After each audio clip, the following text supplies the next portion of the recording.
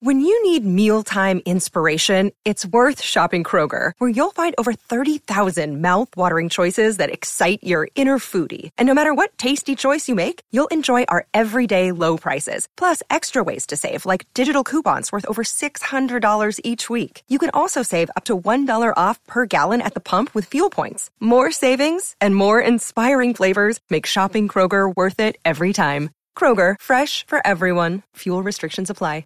Mother's Day is around the corner. Find the perfect gift for the mom in your life with a stunning piece of jewelry from Blue Nile. From timeless pearls to dazzling gemstones, Blue Nile has something she'll adore. Need it fast? Most items can ship overnight. Plus, enjoy guaranteed free shipping and returns. Don't miss our special Mother's Day deals. Save big on the season's most beautiful trends. For a limited time, get up to 50% off by going to BlueNile.com. That's BlueNile.com. The following is a Podcast One Minnesota production. For those who simply can't get enough talk about the Vikings, we present Bonus Chatter.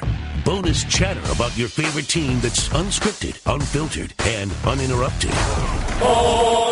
This is another edition of 1500 ESPN's Purple Podcast. Hello and welcome to another episode of the Purple Podcast. Matthew Collar, along with ESPN's Courtney Cronin, out here live from inside the Viking ship. No, just kidding. We're in a cafeteria. But a week, Courtney, that we thought might have some really fascinating storylines, but that was brought to an end when Aaron Rodgers was placed on injured reserve. Which was no surprise whatsoever. He's a Hall of Famer down the road.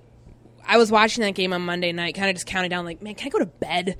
Like, so can we just get the thing over with, like, get them eliminated from the playoff contention, and then, hopefully right then and there, Packers.com releases Aaron Rodgers to IR. So obviously we had to wait a little bit longer for that, but that was no surprise whatsoever that they made the switch. And yeah, if you're looking at this game in terms of the rivalry, does it potentially lessen it a little bit? The competitiveness of the game, I don't know, but I think that you want this game to be at its peak. This is one of the better rivalries in the NFL. According to Mike Zimmer, the Vikings really haven't been.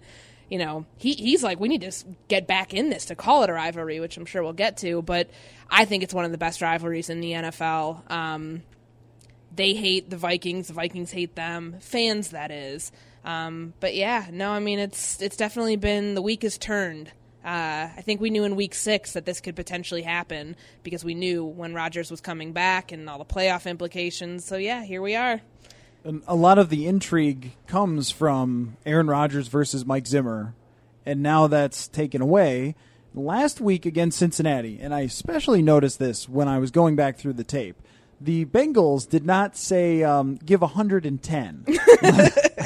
I'll put it that way. Yeah, that was definitely like a 70%. Maybe even less than that, but can you blame them, dude? Like, look at I don't care what anyone says.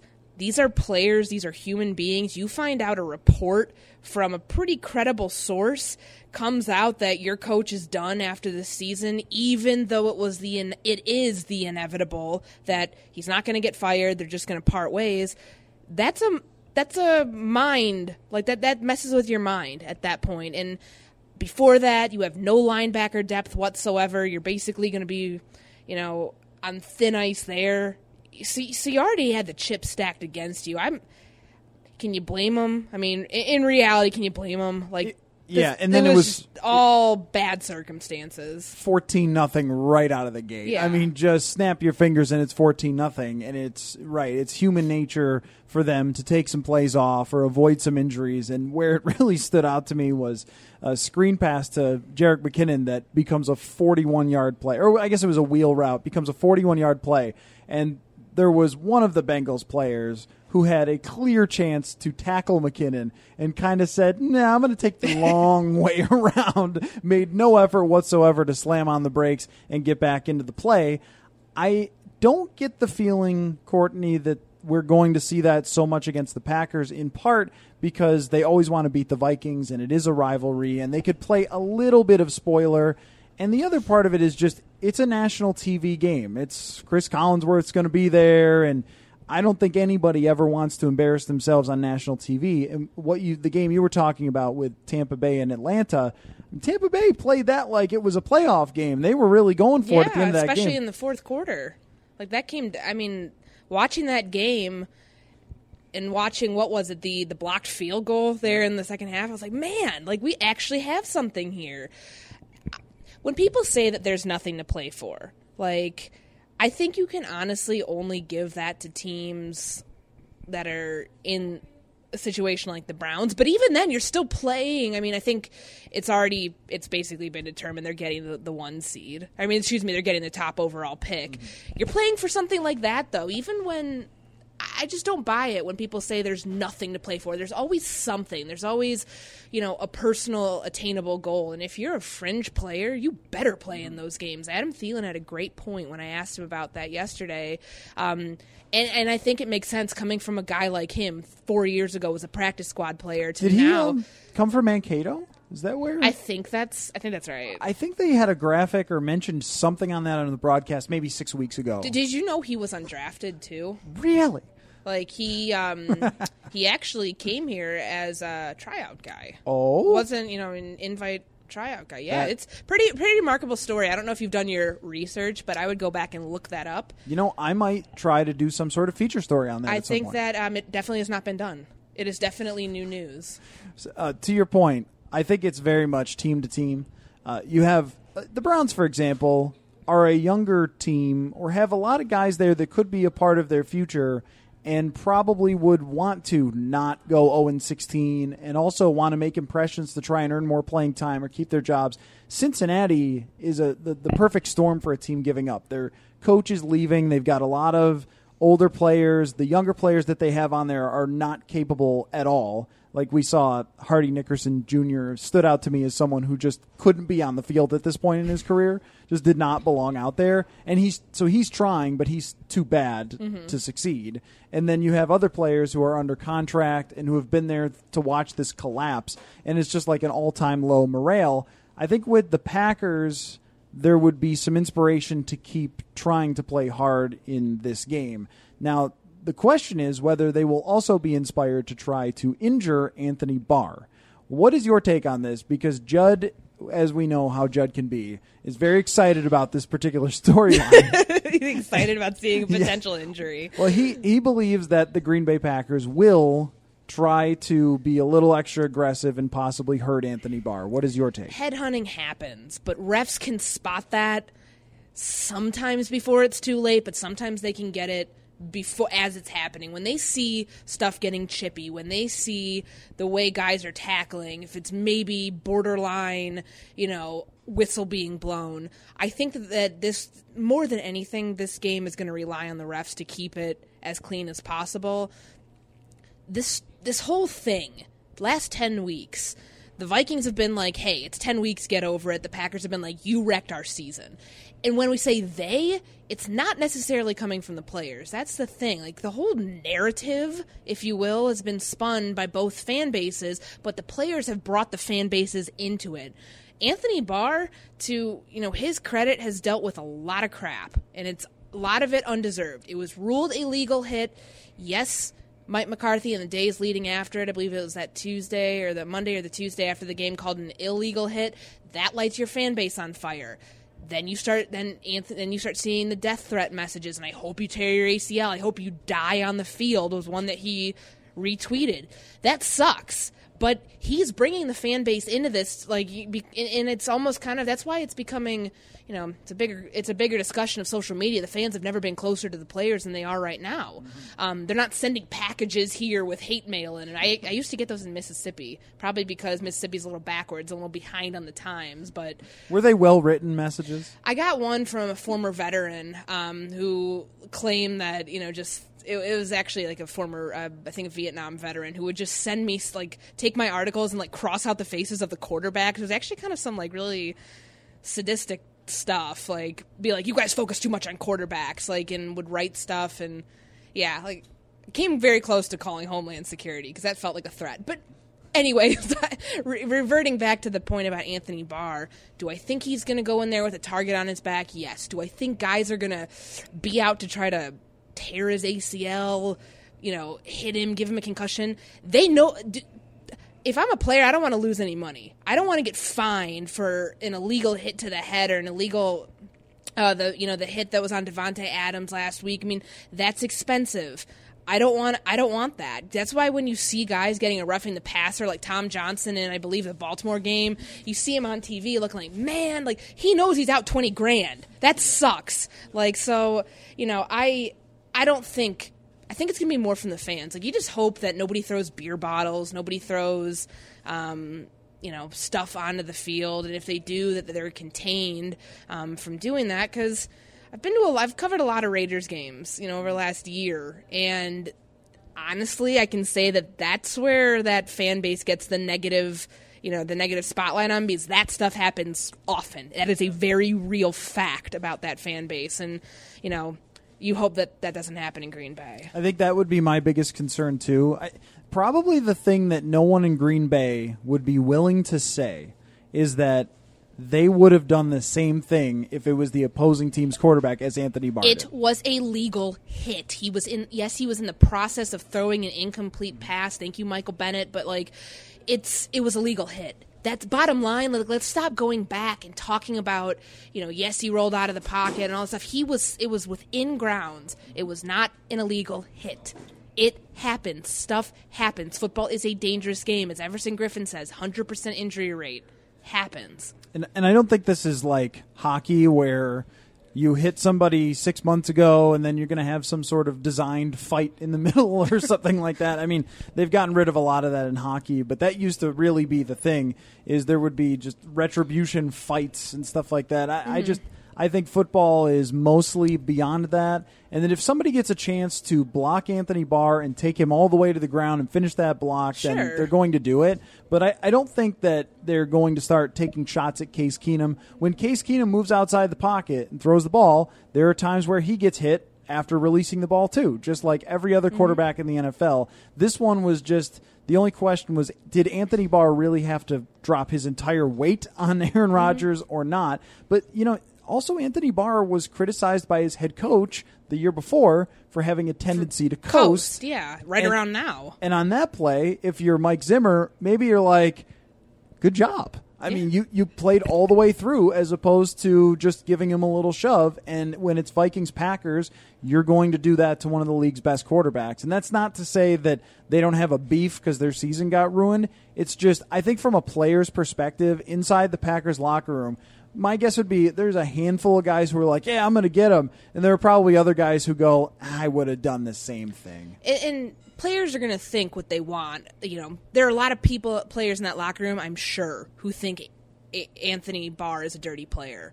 Same thing happened in the Western Conference Finals this year where Zaza Pachulia, Bruce Bowen, Kawhi Leonard, and, thus re-spraining the bad ankle. You hear Greg Popovich go off on this just unbelievably just dumb rant and basically say I remember I was there, I was listening to him, and I was just like, are you kidding me? It was almost staged, let's ignite something here.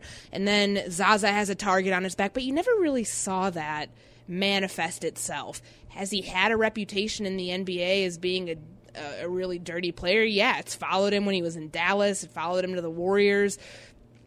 That's a reputation. That's where it stops. You weren't seeing players going out and trying to retaliate, and because there are a lot more ramifications for doing that than what Anthony Barr did with it, which was within the legal grounds, and opinions are going to stay the same. We saw Mike McCarthy yesterday kind of backtrack with what he said. It's within the grounds of aggressiveness or however he phrased it. He would have come up with some very football-y sounding term for that. He's the most football guy that's ever footballed. There are few. Yeah. I think Dom Capers would probably out-football him. I've never talked to Don Capers. Does he have the football voice? McCarthy has that football voice. Yeah, he definitely. I think Capers, from the press conferences I've seen, the availability this week, he's definitely a football guy. Well, anyway, sports has changed a lot though when it comes to this stuff. Mm-hmm. In basketball, back in the day, Knicks Pacers or Pistons Bulls, there would have been fistfights in every single game over something like you're talking about. And now that just doesn't happen at all. If a couple of guys shove each other, they get thrown out of the game. In hockey, the fighting has been 90% eliminated from what it used to be. Even when I started covering minor league hockey 7 or 8 years ago to what it is now, I mean, there used to be 3-4 fights a game, and now you'd be surprised if you see a fight. You'd be like, oh, wow, they're doing this, huh? And a lot of times the referees will break that up. I think it's the same thing with these bounties and stuff like that. Mm-hmm. Like, I'm sure it's possible that it exists still, but I get the idea that it isn't anywhere near what it used to be. And maybe it's just one of those things they do a much better job of keeping quiet. I don't know. But I think a lot of the new generation of players has moved much toward let's play the game as cleanly as we can, because the hits like the one that took out Davante Adams used to happen in every game all the time. And Mike Zimmer talked about this week the throws over the middle, Steve Atwater, Ronnie Lott taking people's heads off. That doesn't happen anymore. I think there's an honest attempt from NFL players now to play the game without hurting each other. So then when someone does something dirty, it's surprising. So I think in this case, they'll probably look at Anthony Barr as, we're going to play him hard, but we're not going to try and take out his knees. I would say this, though. If the game gets at all out of hand, like, take Anthony Barr out, just in case. Mitigate the situation, because there's obviously, you know, when we talked with Stephon Diggs about is there any concern over retribution, over retaliation? There's going to be beefed up security, both from, I would assume, from the Lambeau side, and you darn sure that the Vikings are going to be taking whatever cautions they need, because they're not ignorant to the situation. They know that alcohol and fans sometimes don't yield the most positive results. I think that's the first thing you're concerned about. In terms of the players, not that in the NFL at least, like, you're not seeing, you know, the major guys are going to have their endorsement deals. Like, I don't know if Anthony Barr has any sort of endorsement deals, but guys have, like, lesser known ones. Maybe you're sponsored by, you know, a Muscle Milk drink company, not like Muscle Milk itself, but maybe you're sponsored by small things. Guys don't want to lose those. And if you're painted as a dirty player, that affects your reputation. I think Anthony Barr has handled this whole situation the best way he could, and not getting angry at the notion that was painted of him. He hasn't snapped at any interviews. He's answered every question. You know, that's why you see the truly dirty players getting really irritated about it and getting cranky when people call them out for it, because they're probably losing value in terms of their overall brand. That's something that I think you have to factor in here. Guys don't want to lose potential other money-making resources for themselves or other opportunities because of stuff that happens on the field. Like, and, you know, God bless the targeting rule in college football. I think that has kind of been a little abused, because we've seen it in circumstances this season. I know the Ohio State game was one where it's almost like they're calling everything that's in that general vicinity targeting. But the NFL, you know, for some of these hits, at least with, you know, the catch rule is its own bag of fun and problems. But I think they've been at least privy to the fact that they've been taking these a lot more seriously. I just wish that they would stand up to the suspensions. And everybody's appealing. I mean, Andrew Sendejo got his.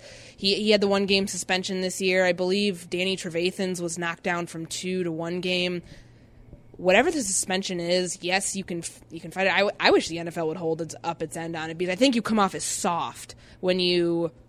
These are serious. We're talking about CTE all the time in this game, and if you're trying to prevent hit blows and vicious blows like that, you need to stand up for something, because I think that there are too many loopholes in guys getting away with hits like this. Where they made a really big mistake was the Rob Gronkowski WWE move, because now everybody can go back to that same play and say, wait a minute, you're going to suspend me 2 games, but you only suspended him 1.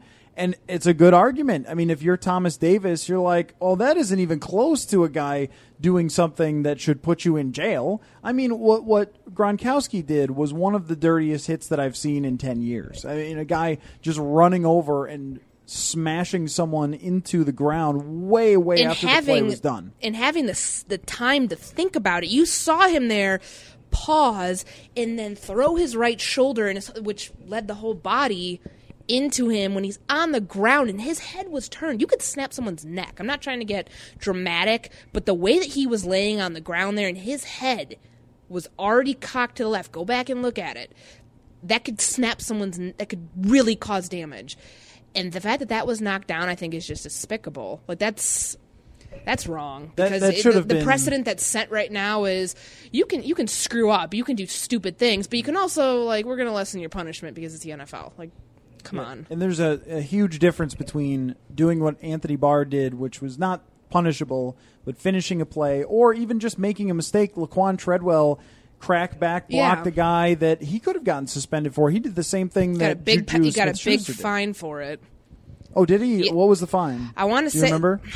I asked Zimmer about it because I'm like, are you trying to, with guys like him, he's young, he's a second-year player, are you trying to tell them to hold back a little bit? But he's trying to finish the play there on the block. It was in the Green Bay game. Yes. Can't remember what the fine was, but I do remember he was like $20,000. Probably he was fined for it, and yeah, that was exactly like the Smith-Schuster thing. But he, call it evenly. That one, when you went back and watched it, it looked a lot worse. But as aggressive as Treadwell was playing in that game, I think that was what it was a product of. He wasn't viciously trying to hurt anybody. But and on a play like that, you are being aggressive as Laquan Treadwell, like you said, and you're trying to be the guy who blocks people because you sure aren't making a whole lot of catches, right? I mean, and he's done a good job at that. But at the same time, you cross the line. As the NFL, you could understand how that would happen. Like, okay, this is a guy trying to make a big play, trying to spring a big play for his team, and he crosses the line, so you get penalized.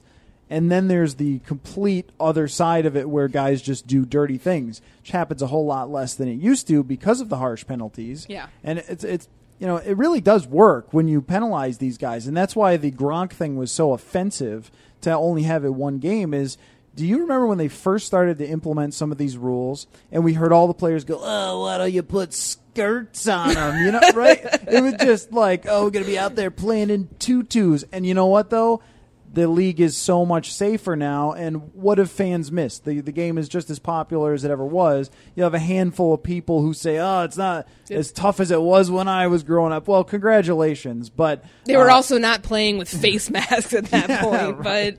But I think it's really worked. And so in the case of like the Gronkowski hit, if you suspend that for the rest of the regular season, it sends the message that anything after the play like that is not going to be accepted. Mm-hmm. And if there was one reason to be concerned a little bit for Anthony Barr with at least the Packers players, it's that play. It's that anybody who were to take a shot at Anthony Barr after the play is going to get one game max, and depending on how rich that player is, they might be like, good, I'll take week 17 off. I mean, that's what you would be concerned about. Two things.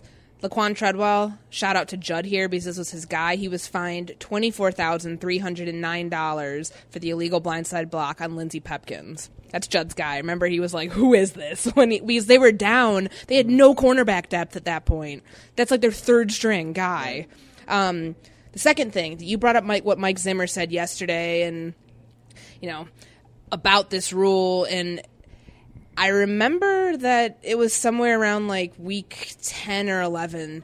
Can't remember who came out with it, but relying on the quarterback to not throw these balls over the middle, because if you're on a crossing route and you don't see that safety, that single high guy coming in towards you, like, what more? I mean, and you're trying to complete a play, you've got a corner following you. I mean, what are you supposed to do? Like, I think that there is an argument there. I get what Mike was saying, because I'm sure a lot of defensive guys probably are like, he's got a really good point there. Like, he's obviously a defensive guy, but I don't know if you blame the quarterback for throwing the ball like there. Because, I mean, he's obviously got his pre-snap read. He knows where his safeties are, and he knows what potentially could happen. But, that is something I think could open a larger door, a larger conversation of where those throws happen, because as we've seen these happen this season, a lot of them have been over the middle of the field. Mm-hmm.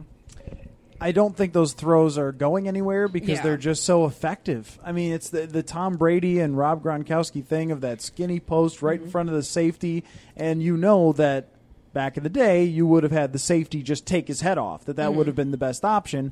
And now, since the safety isn't allowed to target his head, he's got to try to make a play on the ball, but you can throw it in front of him to a giant man who's going to be able to reach up and catch it. And, I mean, the Vikings last week, a good example, that's Stephon Diggs' touchdown. I mean, he does the skinny post right in front of the safety, and the safety kind of took a shot at the end, but not really. He didn't go all out. Back in the day, the quarterback does not throw that ball, and that if he does, that safety is taking out Stephon Diggs. He's just going right for his head, and he's going to knock him out. And that does allow the quarterbacks to basically throw wherever they want to. And sometimes, like Mike Zimmer is talking about, it puts that safety in a very difficult spot, especially if the receiver has to go down to a knee to adjust to the ball. Like, I mean, the things are happening so fast. If you're a safety lining up to try and tackle him, he might adjust at the end and you might just have that hit. But I think the league has to do everything it possibly can to protect the receivers at this point because, well, you want as much offense as you could possibly have. You mentioned the NBA.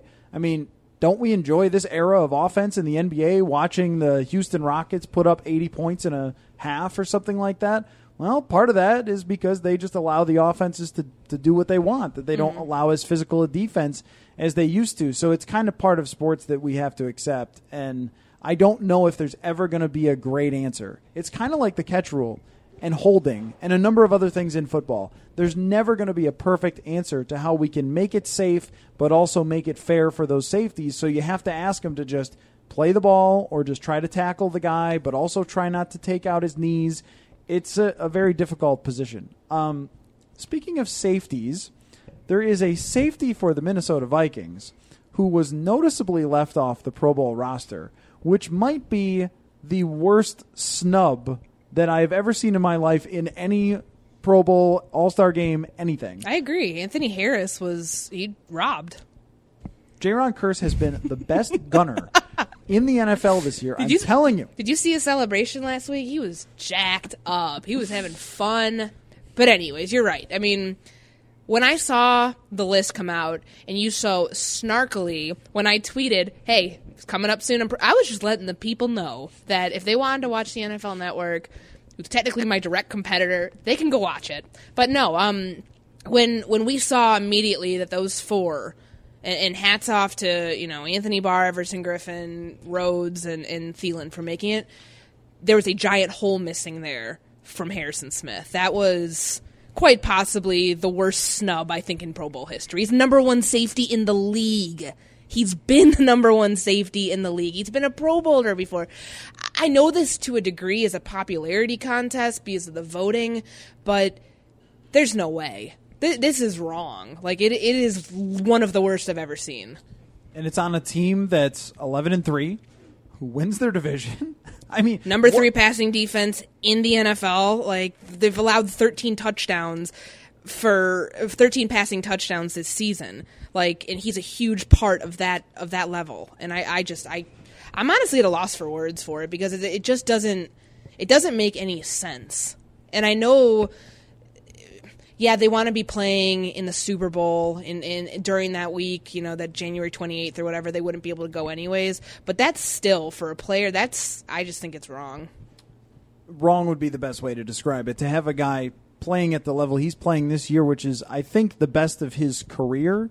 And I wrote an article a couple of weeks ago that he was making a case for defensive MVP of the whole league. Yeah, no, exactly. and I would 100% stand by that because I got some more in-depth statistics from Pro Football Focus on all the different places he lines up as an outside linebacker, as a slot corner, what he does in coverage, the numbers throwing into his coverage. Opposing quarterbacks are having no success whatsoever. He's got, against Green Bay the last time he faced them, he picked up the 2 sacks, or 1.5, and he had an interception in that game. How about the Chicago game where he wins it himself at the end by picking off Mitch Trubisky? And it's not even just that. It's, how about the Rams game where all his pre-snap stuff totally threw off Jared Goff at the line of scrimmage, and I think he was the main reason that they were able to dominate the Rams that day. And in my mind, the defense all starts with Harrison, and if we were talking about who is the MVP of the Minnesota Vikings this year, my vote goes for Harrison Smith, which just shows you how far off the Pro Bowl voters really were. I think we did our mid-season report. I gave my my Vikings defensive MVP to Everson Griffin, or I might have given it to Linval. Regardless, as the season's gone on, I've 100% flipped to Harrison Smith. I don't think that there's a more important and more versatile player on this defense. And if you want to give it to, I don't know, maybe it's just because he's not the flashiest player. I don't know what the holdup is, because we see him every single week. We see him up close. And obviously we're around this team so much. I'm trying to wonder where the national perspective that, I don't know. Like, what do people want out of a safety? I mean, not everybody's going to be Sean Taylor out there. It's a different era. It's a different game where, you're not having this smash mouth style. I mean, he's so versatile that he can play so many positions in the back seven that I think, obviously you see him just at that one, but he, as you said, he can, move up and play linebacker. He can do a lot. I don't know where the holdup is, and that's one thing I'd love to discuss, because that concerns me, that people are just not appreciating how good this guy is. Well, if he didn't have any of the box score stats, I would get it. Like if he didn't have picks, or if he didn't have sacks, he's also tied with Xavier Rhodes in passes defended. I mean, he's the Rhodes of the safeties. I mean, as you mentioned, nobody's throwing at him. I think that gets overlooked in the whole, because for a guy who doesn't just play his side of the field, as in Xavier Rhodes, you got to commend him for that. I mean, he's shadowing top receivers and shutting all of them down except for Marvin Jones. Maybe that's what's tripping people up, because there's already a guy who's getting that headline, maybe even taking it away from Harrison Smith. It could be, but I mean, all those guys made the Pro Bowl last year. So, that's what throws me off. And it's not like Anthony Barr has big sack numbers either. Barr's been good, but I don't think relative to what they've meant to the team, Barr has been as valuable as Harrison Smith, because I wouldn't say that anyone has. And also you could talk about if you take a guy away from the team, what do they look like without him? Anthony Harris did a nice job when he filled in for Andrew Sendejo. Nobody is replacing what Harrison Smith can do on this defense, and that's another major part of it. But maybe it does have something to do with just, I don't know, they had so many Pro Bowlers, they had so many last year, they didn't want to stack the team. Or it's just that the voting system is idiotic. I mean, giving players a vote on this is so absurd. Like, we were standing there, I think it was you that might have been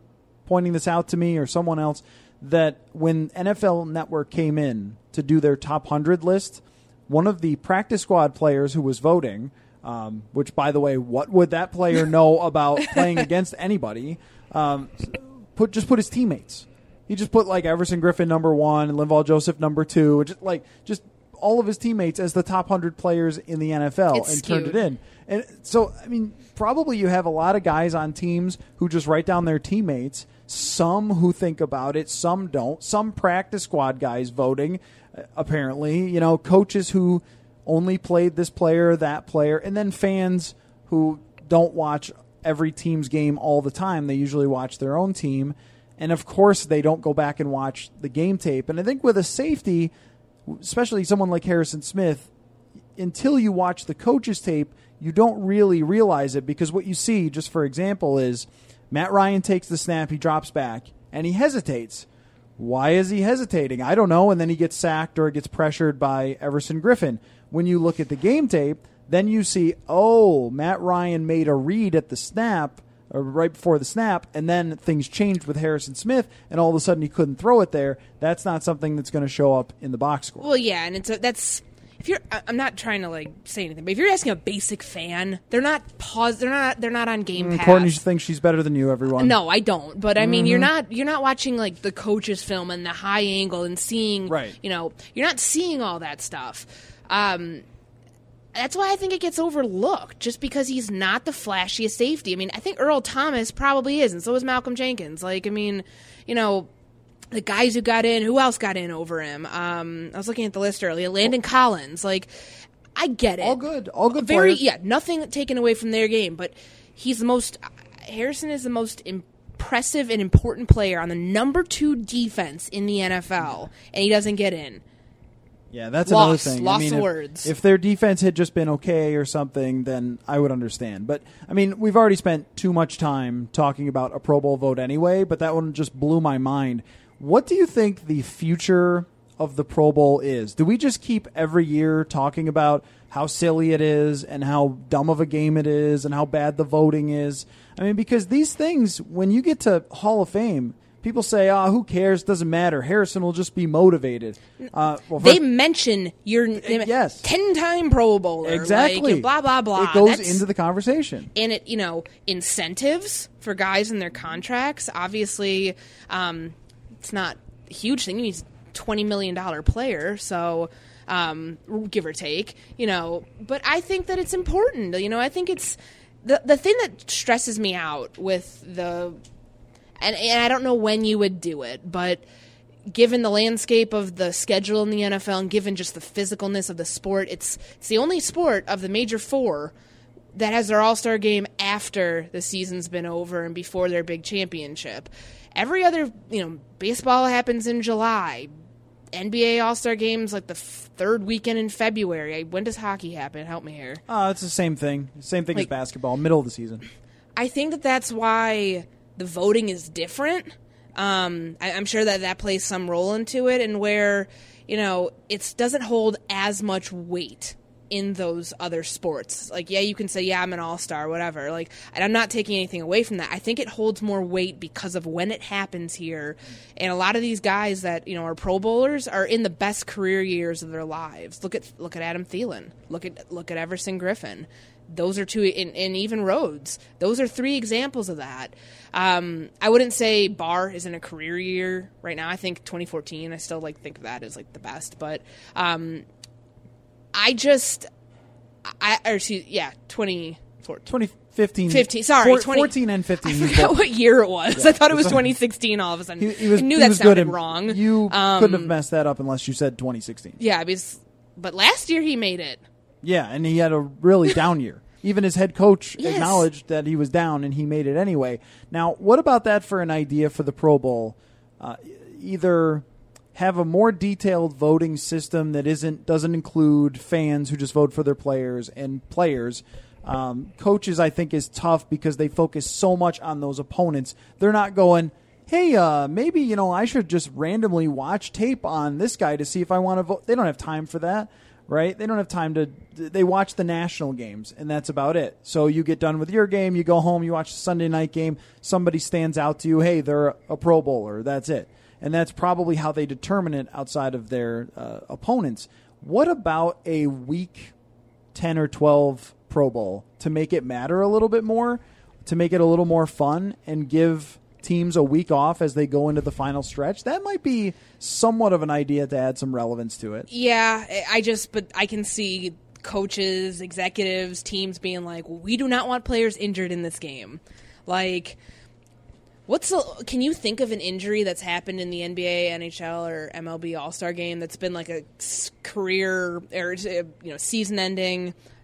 It would happen. It would inevitably happen in one of these games. Like, exhibition style play in football does not work in the middle of the season. Yeah. An exhibition style of game with exhibition caliber, preseason stuff. And it doesn't work at the end of the season either, because once the center of some team ran in for a touchdown, it's like, okay, this thing is so far jumped the shark that no one should ever watch it again. And they've tried moving it around, taking it different places, trying to incentivize it. I think really what would be fun for the Pro Bowl is to just make it into, when you were growing up, did you ever watch the All Madden team? Mm-hmm. Did you ever watch that? Mm-hmm. Just make it into that. Just make it into the All Madden team, where I loved watching. They would have this whole special. It'd be half hour, hour long, and you'd look forward to it the week between the final playoff games and then the Super Bowl. They would have it, and it would be fun. They would go through each player. They would show highlights. They would interview guys. They would make a big special out of it. I think that's how it should probably be. Name the team, and then have analysts, have teammates, have whatever, just talk about them and do a big production and make that into a Pro Bowl show, but don't play the game. However, it still gets ratings. Yeah. And as long as it gets ratings, they're going to keep going on with this farce of a game. the voting system's flawed. We know that. I don't see realistically how it's going to change. Like, it's because if they do it as I said, if they do it in the middle of the season, nobody would ever agree on that. But I could see it like the scenario you laid out. I think it would make a lot more sense. The thing that was kind of not surprising, but when I saw the Saints were the first team since 1975 that got 2 running backs in. Mm-hmm. Good luck to those guys getting playing time. You think receivers want to block in this game? Heck no. This is why people throw the ball. Like that is I would like to see nobody watches the Pro Bowl for competition anymore. Like that doesn't determine home field advantage. That was the cool thing about baseball. That's why I used to love the MLB All-Star Game. We'd always go to Buffalo Wild Wings. Sorry, I know that's like a sin in your world, Mr. Buffalo. But we'd always go for the home. I would not say that, and if Buffalo Wild Wings wanted to advertise on our podcast, they are welcome. Contact me at... Well, we always used to go watch the Home Run Derby, Buffalo Wild Wings, and then we would go the next night, same place, for the All-Star Game because home field advantage was in play for the World Series. I think that there needs to be some sort of like league tangible, something that they can get out of it other than just like personal accolades. I would have been okay with that if they didn't demand every team got a player on it for the MLB All-Star team. You can't have it both ways. That's what always frustrated me. And I would say with this one too, if you incentivize the Pro Bowl and then ask for coaches to game plan and for players to play at their highest level, the football would probably be amazing, but no doubt you'd have like career and season-ending injuries. And, it'd be awful. The franchises would be driven insane. It would be so cool if you gave these Pro Bowl teams 2 weeks to prepare, coaches, film, all that stuff. But that's just not realistic at all. That's a video game. That would be the other option. Make it a video game thing and have the 2 captains of the team or 2 best Madden players go at each other with the Pro Bowl rosters and then advertise it with the guys talking trash or something. I don't know. So you're turning it into the XFL? It sounds like that's what you're getting at. Well, I mean, or the video games that they broadcast sometimes. People think it's ridiculous, but a lot of people watch it. I mean, as long as people are going to tune in because it's football, then they're going to keep it kind of the way it is. But I think that they should really be focusing on different options. And we see the other sports, the other pro sports, specifically basketball and baseball, seeming to try all the time to improve things like this. Like, how can we make it better, even if it's something silly as like baseball getting rid of the intentional walk? They were like, well, that's boring, so forget that, right?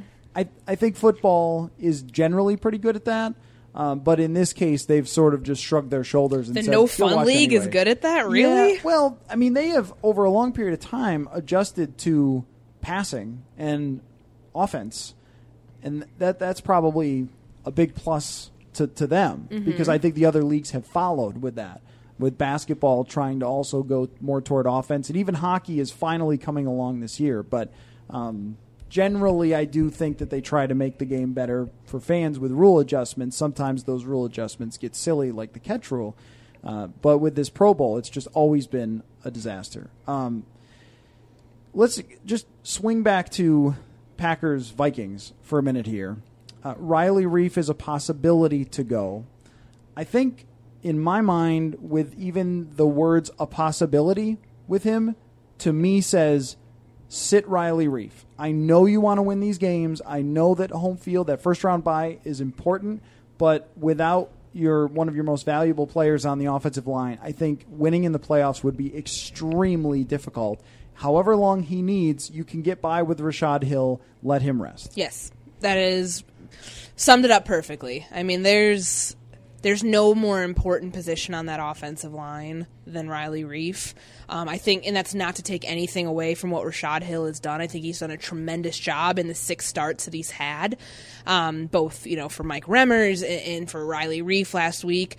Take your time with him. You don't rush a left tackle with an ankle injury back. We did see him this week. He was, limited in the 2 days that we did see him in practice.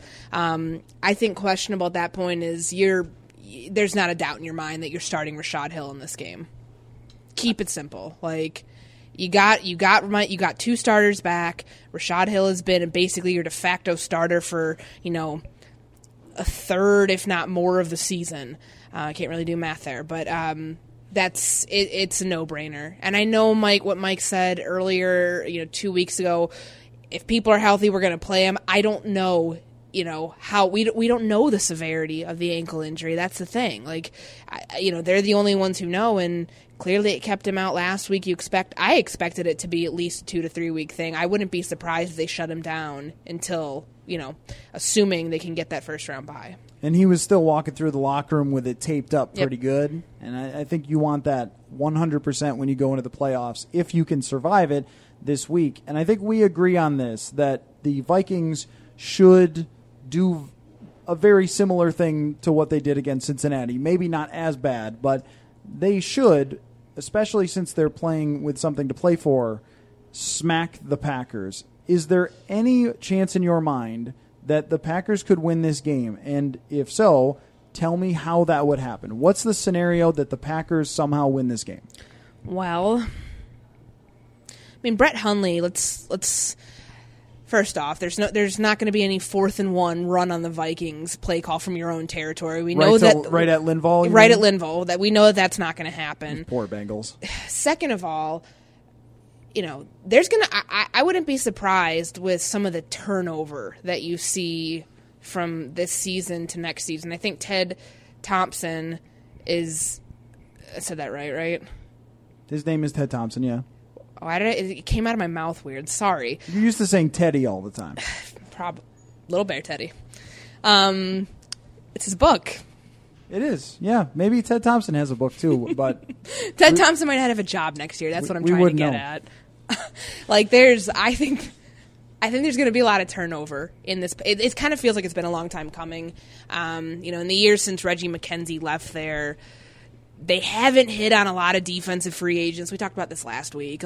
So I anticipate there being a lot of turnover with the quarterback position, from front office, But with the quarterback position, they need to find somebody who's going to be able to back up Aaron Rodgers when he comes back next year.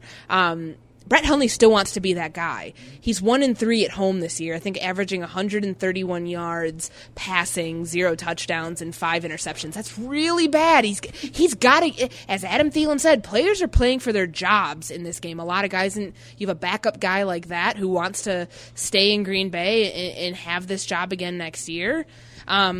This is absolutely got to be a game for him where he's on. The only circumstance I could see the Vikings losing, I don't think, as tricky as this game was for me to pick earlier in the season, thinking, I don't know, Week 16 in Green Bay, Brett Hundley, there's not going to be the Brett Hundley comeback kid game of the year.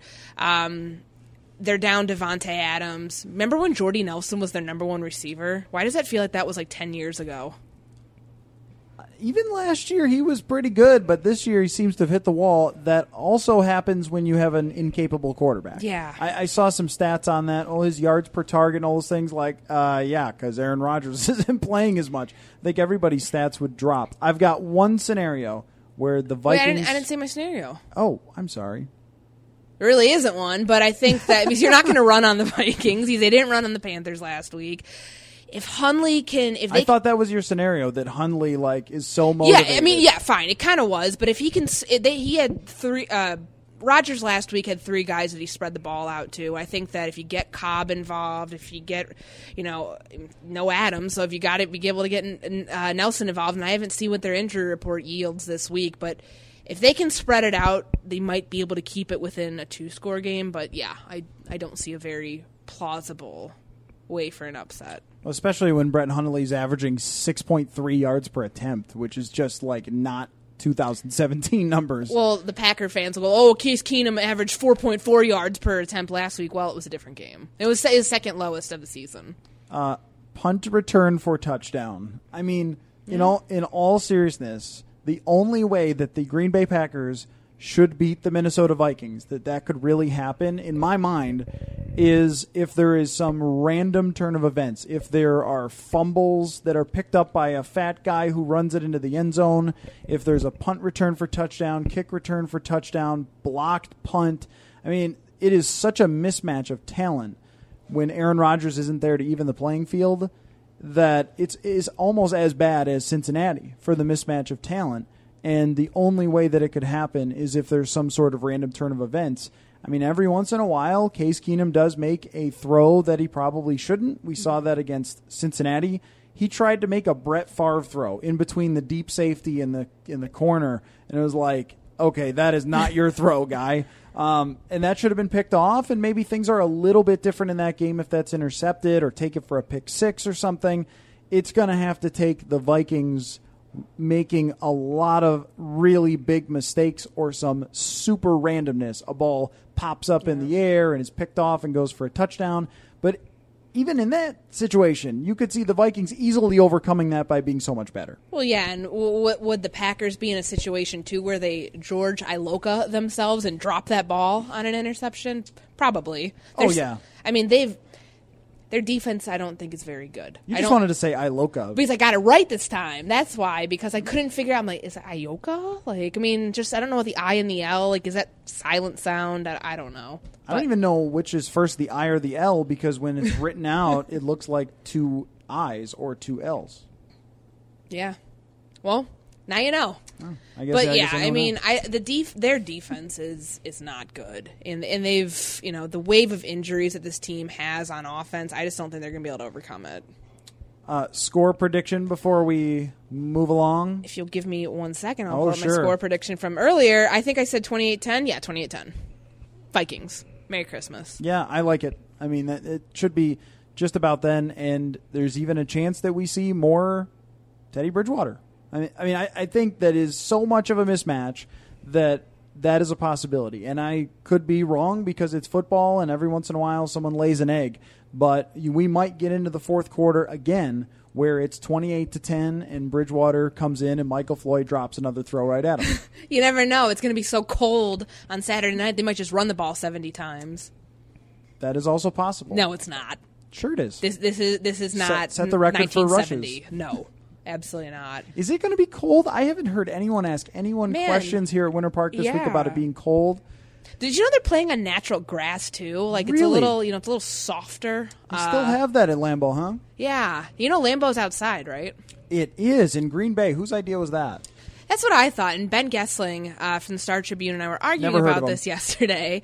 That domes didn't come in till I know Lambeau was built a long time ago, and domes weren't really introduced for a while thereafter. Build a big field house in whatever year that Lambeau Field was. Like, why was that not the concept? I mean, because it wasn't as big as it is now. Clearly, they've had renovations. Like, who thought, hey, this is Green Bay, Wisconsin, outdoor stadium. Why couldn't we try to be innovative and think of a way to make this, to mitigate the cold? I mean, it's not fun playing games there where it's that cold. I don't care what any player says. Oh, yeah, we love it, building character. Nobody likes being miserable. I think Green Bay fans would probably tell you the same thing a lot of Buffalo fans say when they talk about that possibility, is that it gives them some type of advantage. Oh, come on. It clearly doesn't. Surely it's really worked in Buffalo all these years. Yeah, I know. That was Ketchup and Mustard Man might agree with you, but I Yeah. don't think normal people will. Yeah, jumping into the flaming tables and so forth. Yeah, no, it hasn't worked out well for them, and I totally agree. Most of the players are from Texas, Florida, and California, so they're all really cold when they come to Green Bay or Buffalo. But you were asking Lambeau Field to invent technology that didn't exist, so I think that's a big ask. It's not inventing technology. You can build a really big house. What year was it built? Do we know? What did he 52 or something? Okay, like yeah, that? it's somewhere. There were really big houses back then. Not football stadium-sized houses. Well, figure it out to build a gigantic field house type building. Yeah, you're right. They let the Astrodome have all the fame. I'm not going to let What this a one mistake. go. And, it's going to be freezing, but, that's the Vikings. I like that the Vikings didn't practice indoors on Thursday just because you need to squash this narrative that these players have never been cold before. Come on. And I love Linval's I'm wearing sleeves. I wear sleeves every week. I'm going to wear them when I'm in Green Bay. It's not this tough guy. I think you see it more with a lot of offensive linemen who don't wear sleeve because it makes them tough. See, I think it makes you look insecure. I think I I got think to it makes show your how tough I skin am. look very chapped. Yeah. Well, I mean, if you're Linval, you're like, who do I have to prove my toughness to? Yeah. I'm Linval. I'm a beast. I will rip you in half. Right, Just by exactly. looking at you. He doesn't have to show anybody. They know. Yeah, they know. But yeah, the cold narrative got to go. That's like if you're a big, giant, tough guy and you've got like one of those little tiny dogs, and you're like, say something about it. I like this dog.